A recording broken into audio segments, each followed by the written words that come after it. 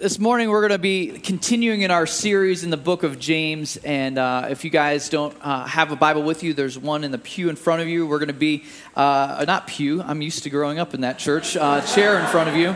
James 5, 1 through 6 is where we're going to be at this morning. And I've mentioned before in this setting, one of my favorite movies growing up, it might be one of yours as well, was the series called Star Wars. Anybody else enjoy that low-budget independent film? No. But Star Wars, just really enjoyed the battle and the clashes. I still have these images from my childhood of watching Star Wars with my family and seeing that clash of lightsabers, the dark versus the light, the good versus evil, Darth Vader, the ongoing invitation to come to the dark side, not the Force, the dark side,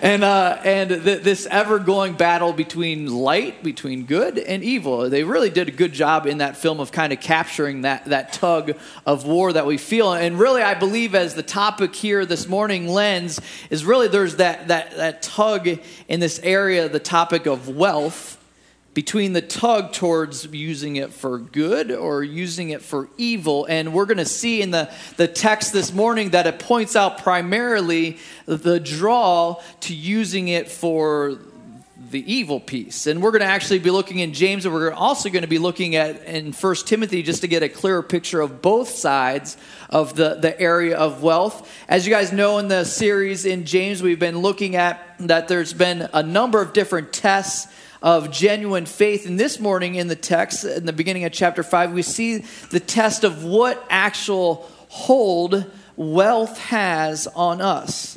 You see, money can be more than a neutral medium of exchange. It can be an actual rival God in our lives. And so that's what it's pointing towards this morning, is what place does wealth play in our life? And the truth is that a lot of times people associate wealth as just this terrible thing, but the scripture is real clear that that's not the case. Deuteronomy 8:18 points out that God gives the power to make wealth. Proverbs 10:22 says that wealth can be a blessing, A lot of our favorite Bible heroes, if we think back, Abraham, Job, Solomon, David, all had great degrees of wealth. But the question isn't about wealth. It's what hold it has on you and what you do with it. So this morning we're going to see the two different sides of the light and the dark side of wealth, and hopefully be able to do some self-assessment as to what hold does wealth have in my life. Let me pray for us as we begin. Dear God, we thank you for your word, and this book of James, I'll tell you what, has been something else just with how practical it is and how it speaks to issues that are still prevalent 2,000 years later. We just thank you for that, just how your word just pierces through to the heart, to the marrow, as it describes. I pray this morning that you'd do exactly that you'd pierce through to our hearts in this area of this rival God. I pray that you just move and work in this text, that there'd be less of me, more of you, and that you'd speak through it. We invite you now. In Jesus Christ's name we pray. Amen. Okay, we're going to read the entire text to start with, and so it's going to have some audience participation of standing up here, and as we read through James 5, 1 through 6 briefly, and then we'll break through that down the text verse by verse. So I'll read it to you. You can follow along. Come now, you rich, weep and howl for the miseries that are coming upon you. Happy Father's Day. Your riches have rotted, and your garments are moth-eaten. Your gold and silver have corroded, and their corrosion will be evidence against you and will eat your flesh like fire. Wow. You have laid up treasures in the last days. Behold, the wages of the laborers who mowed your fields, which you kept back by fraud, are crying out against you. And the cries of the harvesters have reached the ears of the Lord of hosts. You have lived on the earth in luxury and in self-indulgence. You have fattened your hearts in a day of slaughter. You have condemned and murdered the righteous person. He does not resist you. Let's grab a seat. Let's pause there. Pretty tense passage, right? Anybody else read that where you're like, wait a second, I came for a Father's Day message, and the girl up here earlier said it was going to be one of blessing. But hopefully this morning as we break down the text, we're going to see a little bit of both sides, that it can be a blessing. But first, the challenging piece is pointed out here, and it starts with the words, come now. It's a call for attention. It's like saying, hey, listen up.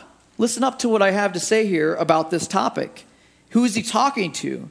We immediately want to move this straight to talking to that he's talking to anybody wealthy. And who do we define as wealthy? We define the person wealthy as the person that's next up the tier from us, right? That's how anybody, if we're honest with ourselves, the wealthy qualifies as that other person, down the block that has this much more than me. And so we have this sliding scale to define wealthy.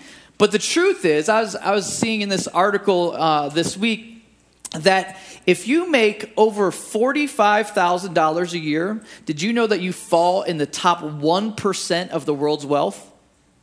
Crazy. So who's wealthy? This is like an AA meeting, like, yes, I'm wealthy, yes. Like, we're going to all start by acknowledging that. And so the beginning point he's pointing out is he's talking to wealthy, but thankfully in the text that it's more than that. He's not just talking to any person that's wealthy. The audience that he's talking about here is the wicked rich, those who fake to follow Christ, but really follow money. Those who are part of the congregation that he was writing to at the time, that is saying, you claim the one thing, that you're a Christ follower, but the truth is, your God is money. Your God is money. And so that's who he's speaking to, the unsaved. But James, in this process, identifies a particular number of vices that we as wealthy folks all have a tendency to be torn towards. Some things that we're all drawn to, if we're honest with ourselves, in our wealth, that we're drawn to these particular vices. So although he's speaking to the unsaved, we're going to see that based on what they have to look forward to, is that he's also saying that, hey, there's some vices that we tend to get snared in no matter who we are if we're wealthy. There's some particular things that we're drawn to, a tendency towards with our wealth. And so he points out to this audience, he says what? He says to weep and howl. How crazy is that? Like the idea of weeping, of sobbing, and then howling points out this like uncontrollable sob because you've done what? You've chosen the wrong God. You've chosen the wrong God in your life. And he points out to them, what does he say? Is that you're to weep and howl because of what? Because of the miseries that are coming upon you. The miseries that are coming. And the miseries are coming. It's not real specific in the text whether it's talking about the eternal miseries or the present miseries. Let's be honest, that wealth can lead to some present miseries as well, right?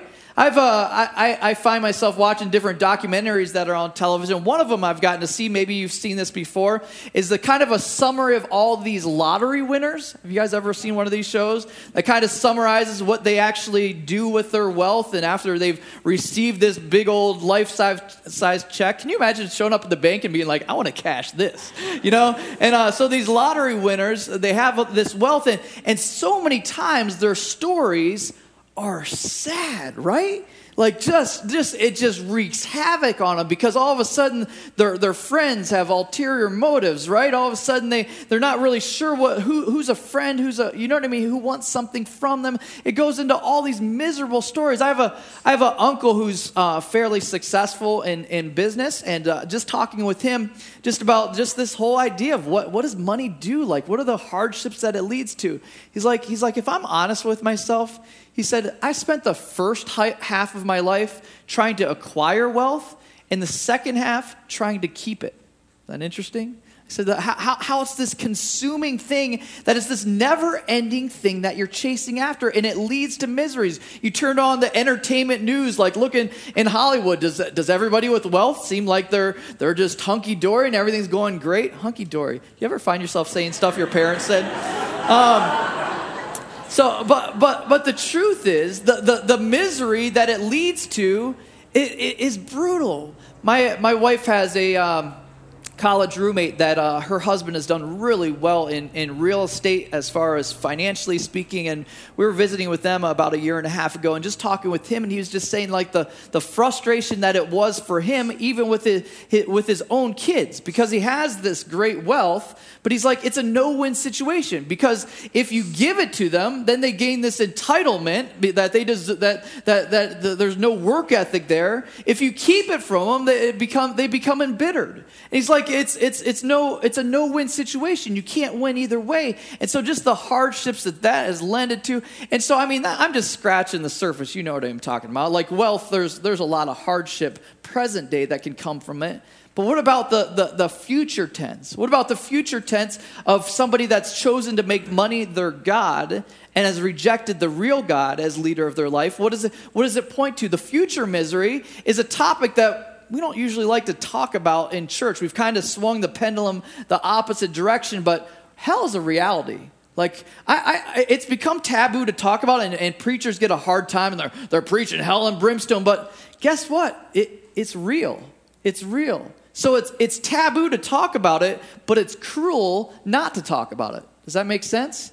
Like, it's cruel not to point out that this looming reality is headed to people that haven't bent their knee and embraced Jesus' death as payment for their sins, that's a reality, that there's going to be a Christless eternity. I think about that, what a staggering idea that is. If God is love and God is good, not just God is loving and God does good stuff, but no, if he actually is love and he actually is good, all things loving, imagine eternity separated from those two things alone. That's just one component of it. There's the whole weeping and gnashing and teeth part too. But absent of love and absent of good for eternity, and that's what we're talking about here. That's why he's using these terms of saying weep and howl. Like there's some bad days ahead for those who have made money their God. Those that have elevated money to the place that God was supposed to be in. So he goes into this text and he goes into a bunch of potential snares for us, as we've already established, for us as the wealthy. What are some of those snares? There's 4 of them that I'm going to point out from the text. First one's in verse 3. He says, you have laid up treasures in the last days. You have laid up treasures in the last day. This idea of hoarding. The idea of last days as described there is basically the time between Christ leaving after being here and his return. So that's that period of time. We're in that period of time. I'm hoping that it's getting closer to the end of that period of time. But the last days, and what he's saying is you have laid up treasures. The idea of hoarding, selfish what's that word? Thank you. All right, so you've done that, and how pointless he points that to be. He describes the 3 different areas that were that people considered wealth: food, clothing, and precious metals. It's funny how those are still a big deal in our present culture. But all 3 of them, he's saying, have the same outcome. Your food, what happens to it? It gets rotten. Your clothes, the moths eat. The metals, corroded. The truth is that the things that we pursue, the things that we elevate and describe of wanting to hoard and keep to ourselves, they're just so fleeting. So fleeting. Anybody else see that just with stuff? Man, I'll tell you what, like it is definitely one of those things that you can never actually close your hand around. And that's the idea here, I believe, of the idea of hoarding, is because we describe wealth isn't necessarily a bad thing. It's whether you have an open hand or a closed fist, right? Whether you're holding it loosely or clinging on to it. I remember when I was first out of college, I had a job in the marketplace for a few years and had gotten a pretty cool car. I've always been a car guy. And they had this ministry opportunity that opened up at Willow Creek for a raise your own support kind of a deal, basically like a missionary where you sent out, you had a network of people that were committing a certain amount to support you. And I was like, I was very interested in this internship, and I was like, man, but I can't have like a fun car and do that. And I was just feeling the tug of war. And I said, I remember talking to God, and it's funny, he does these little tests on occasion to say, hey, let's make sure that it's open hand, not a closed fist. You guys ever have those tests? And so I remember I hadn't heard back from this internship program in a couple months, and I was like, man, I'm not sure if that's going to happen. But I had told God, I'm like, all right, God, I'm gonna sell the fun car that I have. And I remember the day came that the guy was coming up and showed up at my work on my lunch break and was kind of test driving it. And he's driving, and he's like, oh, this is great. He's like, I think I want to take this. And I'm kind of like, are you sure you want it? and he made the offer. And I remember the tug that I had in my heart. I was like, I don't know. I haven't heard anything from this internship. Maybe I should just hang on to this. Like I don't need to sell it. And here's me being authentic with you guys. So I was like, all right, God, I told you I'm going to do it. I'm going to sell it. So I sold it to this guy.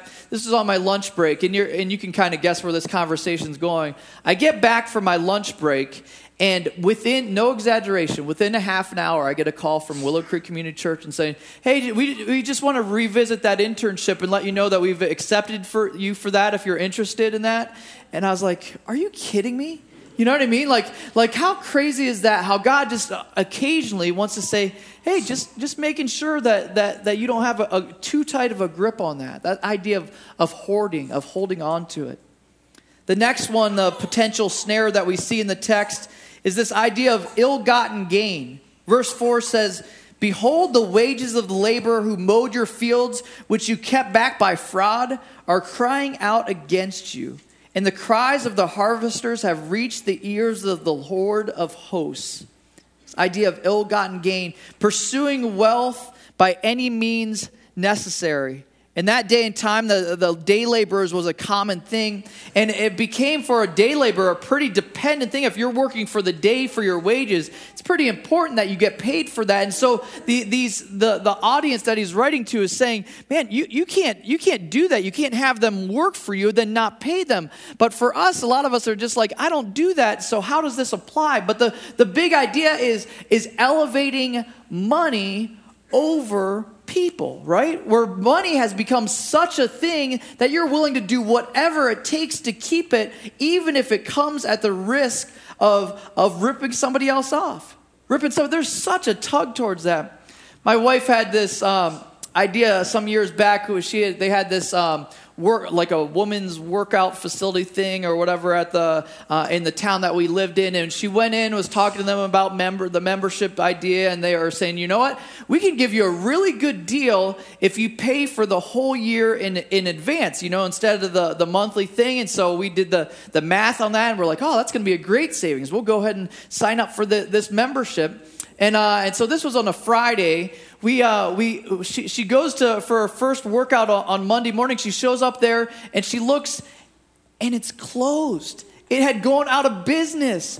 On Friday, they took her annual. Well, see, everybody feels bad for you, Adrian. So they took our cash and closed up shop. I'm like, are you kidding me? Where's the Better Business Bureau? And so I was fired up about this idea of elevating finances or resources. Do you think they were wondering if they were going to close on Friday? No, they're cashing in before they hit before they head out of town. So it was just so frustrating. But the point being, one, I thought I wanted to share that story out of frustration. But two, the idea of ill-gotten gain, just being on the receiving end of that, it hurts, it stinks. But what place has it become in our life?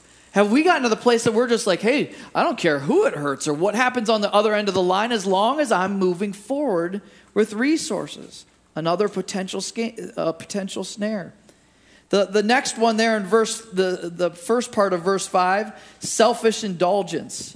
You have lived on the earth in luxury and self-indulgence. Indulging every desire, the idea there is always wanting more, this endless pursuit to satisfy this insatiable hunger.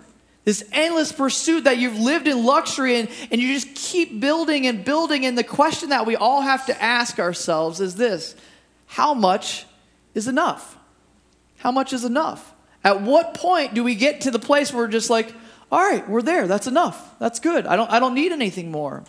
I end up driving sometimes our kids to school. They just started over at Willow Elementary.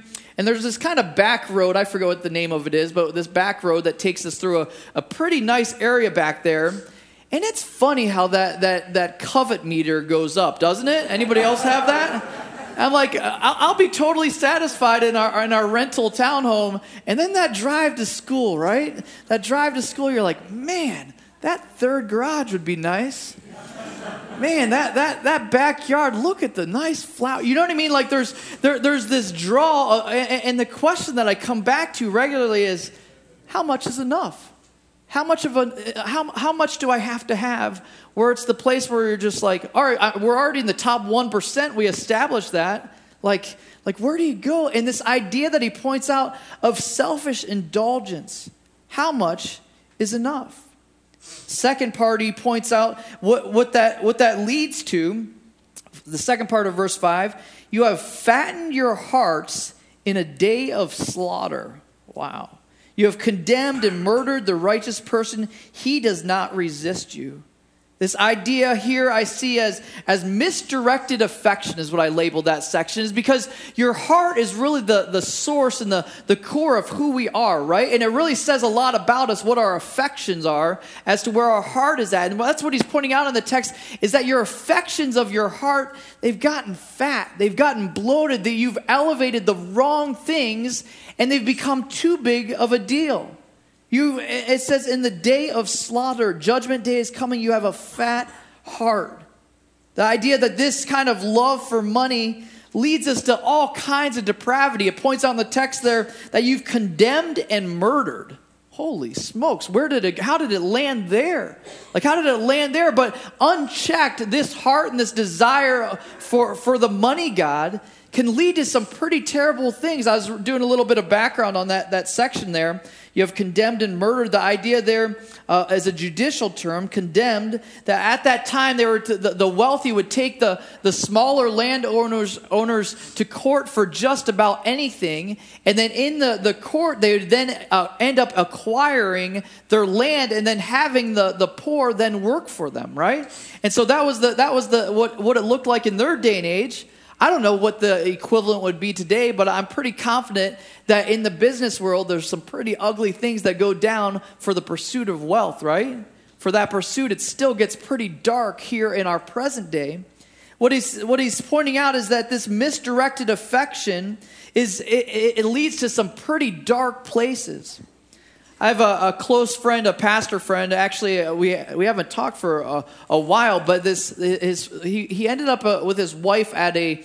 Remember when Alanis Morissette was popular? Whenever that was, she was kind of had these bitter ballads, and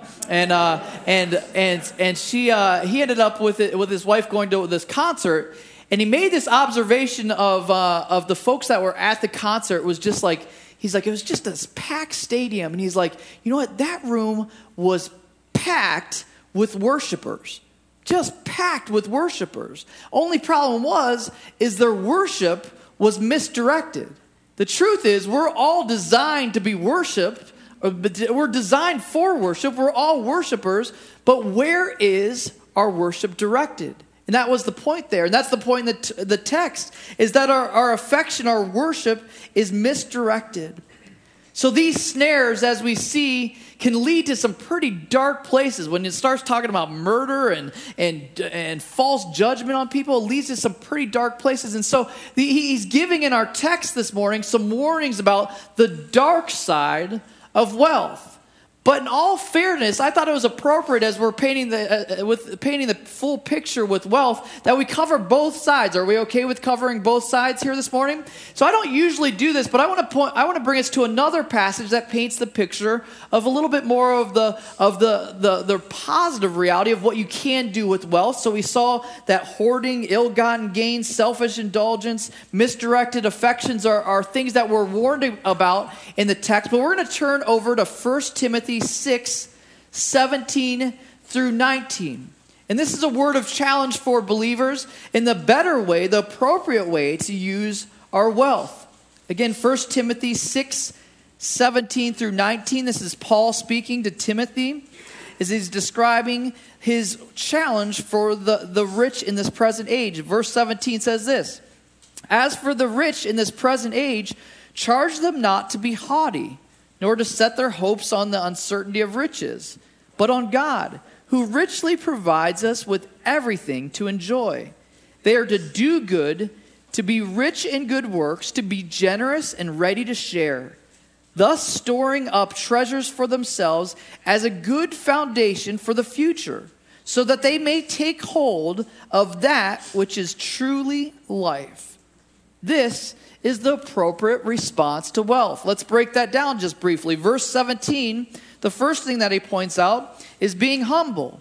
As for the rich in this present age, charge them not to be haughty. Not to be haughty. It's so ironic how people allow wealth to be a source of pride. I sometimes will find myself hearing lyrics in a rap song. Anybody else willing to confess they've heard a rap song before?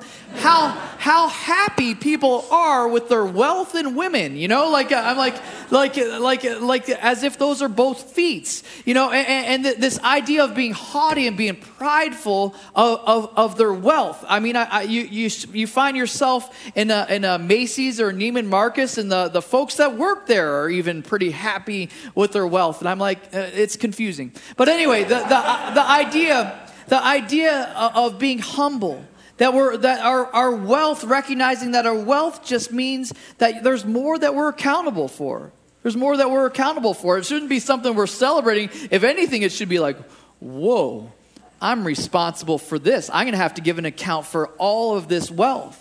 So being humble is the first thing that he points out is the appropriate response to wealth. Verse 17 continues, nor to set their hopes on the uncertainty of riches, but on God.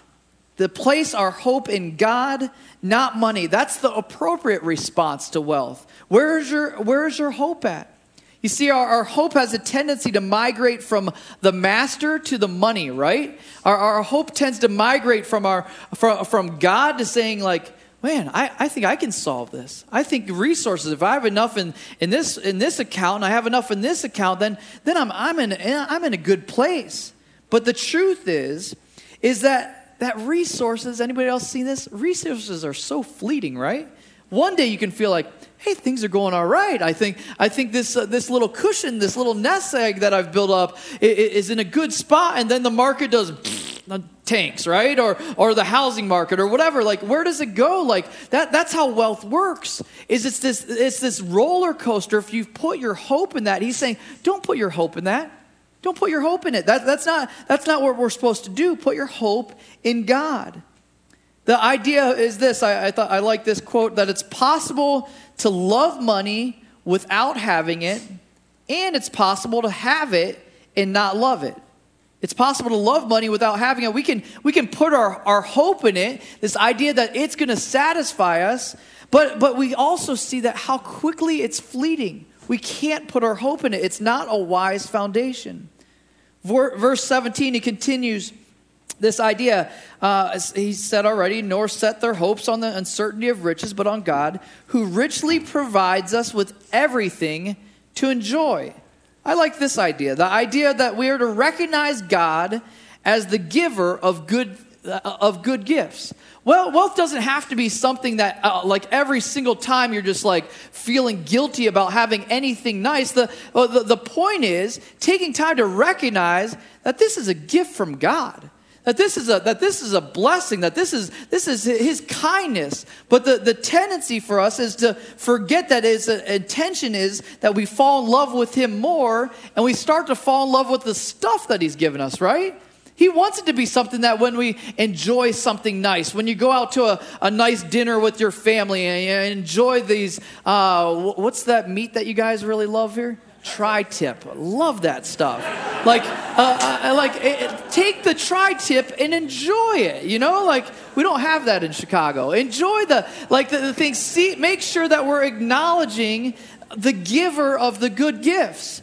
I have a convertible and had fun going for a drive. Just my wife had a birthday party with the kids and gave the gift of 2 hours. Any gentlemen love that gift? She's like, Happy Father's Day. And so I had 2 hours. I just went driving down Canaan Road. I maybe broke a speed limit, maybe not.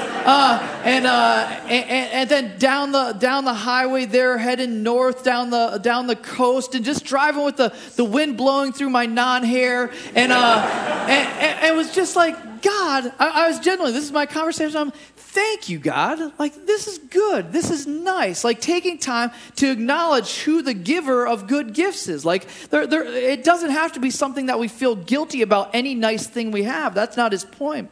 But he says, who richly provides us with everything to enjoy. He's a good father. He wants us to enjoy stuff. But then he says, with that, he goes on in verse 18, they are to do good, to be rich in good works. To be rich in good works. They're to do good and be rich in good works. The idea of being rich in good works, I love that idea. The idea of like wealth leading to the potential. I was talking with John about this week. The potential that wealth can have to be, man, I have the ability to do all kinds of good stuff. I can do some really cool things with the wealth that God's entrusted into my care. Coming from Harvest Bible Chapel, they have a connection with I don't even know their first names. We just know them as the Green family, maybe because they had a lot of green. But the Green family was a family connected to the church. I'd never even met them before. They own a company called Hobby Lobby. Have you guys ever been in one of those stores, which is pretty awesome? The Green family, they are unbelievably generous to the church that I was a part of. They said, you know what? If there's ever a facility that you guys are interested in, just let us know. Like, who does that? And so they purchased, this is the honest truth, they purchased, they didn't pay this amount, but they purchased for the church a $67 million complex that became a pastor training center, a Christian school, a church. Like, they ended up buying, if you see another one, another $42 million one that they were able to bless the church with. Just saying like, hey, here's an open check. We believe in what God's doing here, and we want to bless you guys. Want you to be able to use this to expand the kingdom. How cool is that? Like the ability to be able to bless somebody with your resources. How awesome that is. And that's what he's saying. He's saying, be generous. Be generous, willing, and ready to do good works as the opportunity provides. The verse 18, the idea, so that was good works. I jumped into this next one. But the idea of being generous, just willing to share, just be generous with what we do have. Maybe you can't write that $42 million check quite yet. Luis, that's coming, right? In a few years. But right now, that's not happening. You can't do that. But what if we're just generous with the stuff that we do have? What would that look like? My grandfather owned a butcher shop, and he knew meat. Unfortunately, he died at a young age because of that. But anytime we were out with the family, we'd all be together at a meal.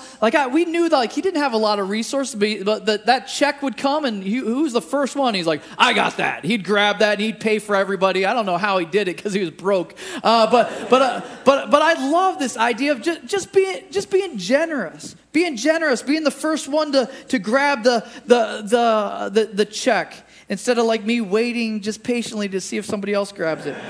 The idea is the idea of recognizing that it all belongs to Him. That it all belongs to Him. That changes everything. When you start seeing your resources like that, it's not even mine, like it's His. And in fact, Scripture is pretty clear about that. Job 41:11, whatever is under the whole heaven is mine. It's God talking. Or Exodus 19:50, all the earth is mine. Or Psalms 24:1, the earth is the Lord's and the fullness thereof. So based on those three passages, how much of your stuff is yours? None. A big fat goose egg. None. Like it's not ours. And so the freedom of that, well, then should lead us to be generous. Just being willing to say well, how much of God's money am I going to direct towards that? It's not even mine. I don't have to worry about that. So be generous. And then the last one there in verse 18 is being ready to share. Being ready to share. And I put that separately. Somebody might link those together, but be generous. The idea of generous is something that you're writing the check, but the share has to do with stuff that's already yours, right? Being willing to share. I've got this, but I'm willing to share that.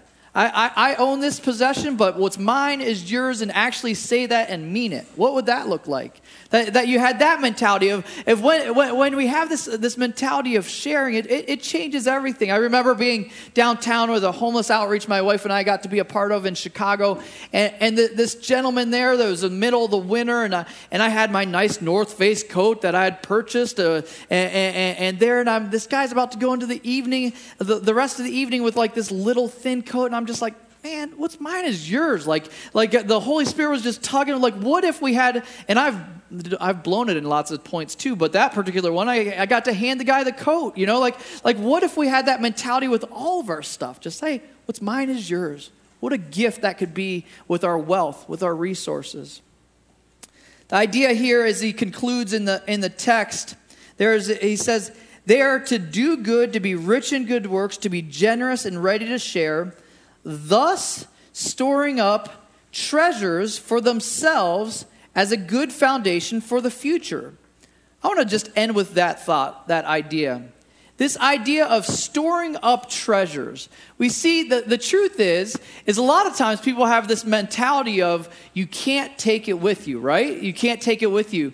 But I want to propose this morning that you can take it with you. You can take it with you. You just have to do an exchange. There just needs to be an exchange between our current worldly currency and kingdom currency.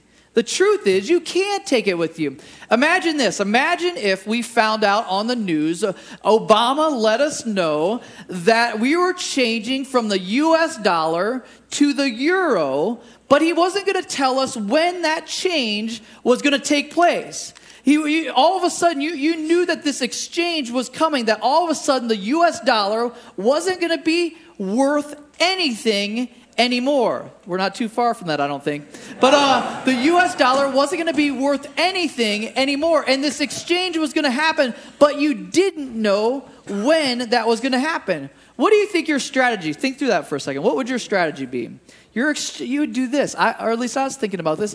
I would go to the bank and I would exchange as much of the U.S. dollar for the euro as possible, and then keep as little for myself as I possibly could of the U.S. dollar, because you're like, man, I don't know when that's going to be worthless, right? So that would make sense as the best strategy. But you carry that over into the spiritual, and how true is the same? How true is the same? The same idea that we don't know when all this stuff is going to be pointless and worthless. That exchange rate, that the things that we have, the things that we possess, and I'm preaching to myself as well, is going to be worthless and pointless. How would we approach that? We'd want to exchange it for kingdom currency. We'd want to make that switch while we have this limited time. And don't hear me wrong, that doesn't mean that you go and you give every single dollar that you have to the poor. There needs to be that we need people that have the ability to acquire wealth and distribute it. Thank you, Green family. You know what I mean? Like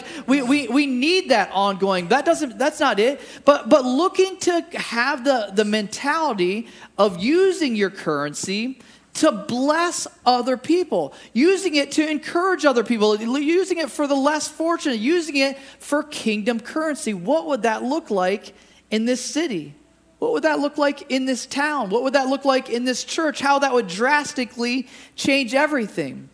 I want to give us close with an exercise that I want to try out, and this is a little bit of audience participation. So if you're dozing off, this is the time to wake up. This is a little audience participation, and we'll take maybe one or two Agape people as volunteers. We'll be maybe a couple, but I need a total. And I told you this is audience participation. I need a total of 5 people willing to try something kind of nutty with me in the next 2 weeks. So we're going to find out who's willing to be a little bit crazy, live outside of the box. It's not too crazy. It's going to just bump you a little bit. So I need 5 volunteers. I want one of them to be from the Agape. And this is a faith test. I'm going to stretch you guys. John warned you it's going to be different. All right, Bill, come up here. You're one. All right, what's your name? Aaron, get up here, Aaron. You're another. Okay, I need a few more. Okay, come on up here. Jim. All right, couple. Okay, there's number 3. Look at 2 Agapes. Come on, I'd like somebody that's a little bit post 50. We'll just say that. Somebody post 50. Anybody post 50 willing to do this? I'm going to explain. You're not post 50 years old. Somebody that's older than 50. That was the nice way to say it. Somebody that's willing to do it. It's not going to harm you. Okay, we've got one. Here we go. All right. So this is what we're going to do. We're going to try this exercise. And I have right here, I have 5 crisp $20 bills. So church normally, you normally never see the church actually give money, just take money, right? Well, this is going to be a little bit different here this morning. I'm going to do this. I'm going to give you $20. I'm going to give you $20. Father's Day. $20. $20. All right, and this is what we're going to do. Your task in the next 2 weeks is you're going to figure out how to exchange that $20 for kingdom currency. You're going to figure out how to use that to bless somebody, to encourage somebody. Maybe you need to add $1,000 to it. Maybe you need to...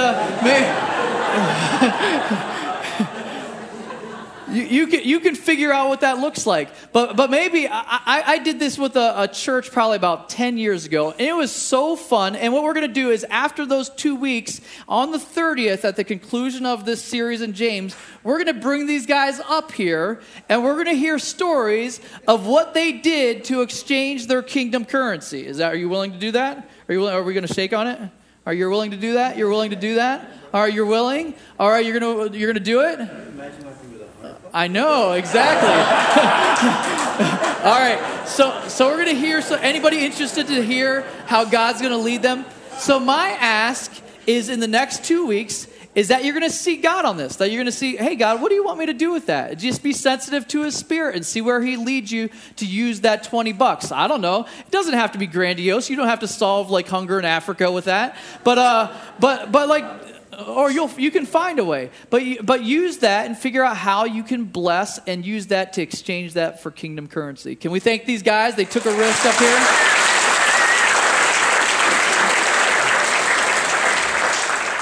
And so you've got to come back on the 30th to see what craziness they've done with that $20. If I didn't mention this, blessing somebody doesn't involve blessing you. That doesn't mean like... You're like, finally, I can get the jumbo burrito at what's that place called? Anyway, so I'm trying to think of what's the burrito place. I'm new to it. Freebirds, yeah, they've got this burrito there. Anyway, so my hope in conclusion, I've derailed, but my hope just in conclusion is what if we saw our finances differently? What if we started to see our wealth as potential?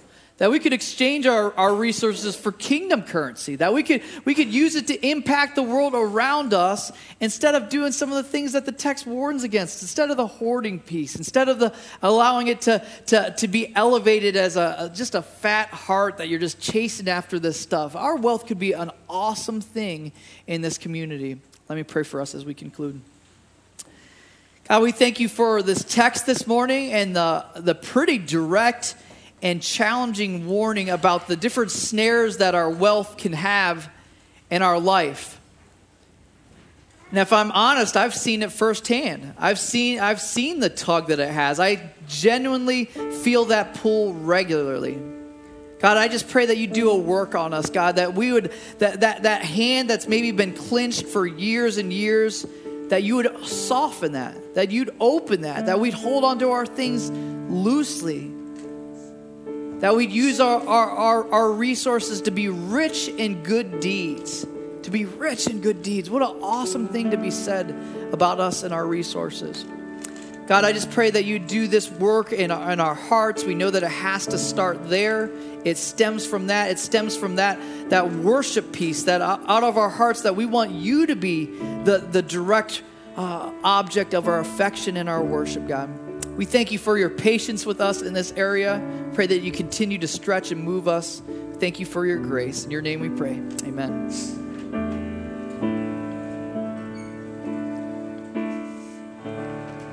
When the music fades, all is stripped away, and I simply come.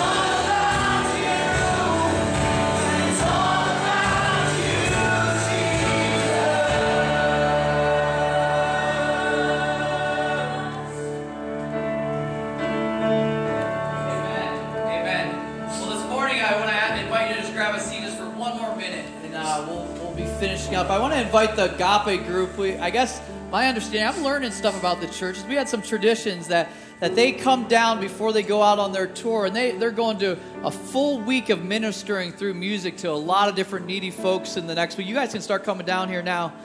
We're going to have them come down this center aisle, those going on this tour. And if you're close to the end, you can have a handout. We're going to pray for them, just that God would use them mightily in the next week in this ministry tour. Isn't it cool seeing it? So many young people praising the Lord, elevating Him. So I may just sit. I'm going to make you stand again. Sorry. Let's get a handout. If you can't touch them, at least extend an arm. We're just praying for these guys that God would use them in the next week. If you join me just in prayer. God, we thank you so much for the power of worship, the power of proclaiming truth through song. And so we're asking that you'd go before this team this week and that you would pave open roads for them to follow, that they would be able to step through just so many opportunities to proclaim your goodness and your grace in their life. I pray that you'd keep them safe on these vans in the next week, that you'd give them just the opportunity and conversations aside from the music to point people to you. I just pray boldly that people would come into a saving relationship with Jesus Christ and have their eternities redirected because of their efforts this week, God. And we're trusting that you can do that, God. In the power of Jesus Christ, we commit them into your hands. We pray this in His name. Amen. Pray you guys have a fantastic week. Let's exchange for some kingdom currency. God bless you.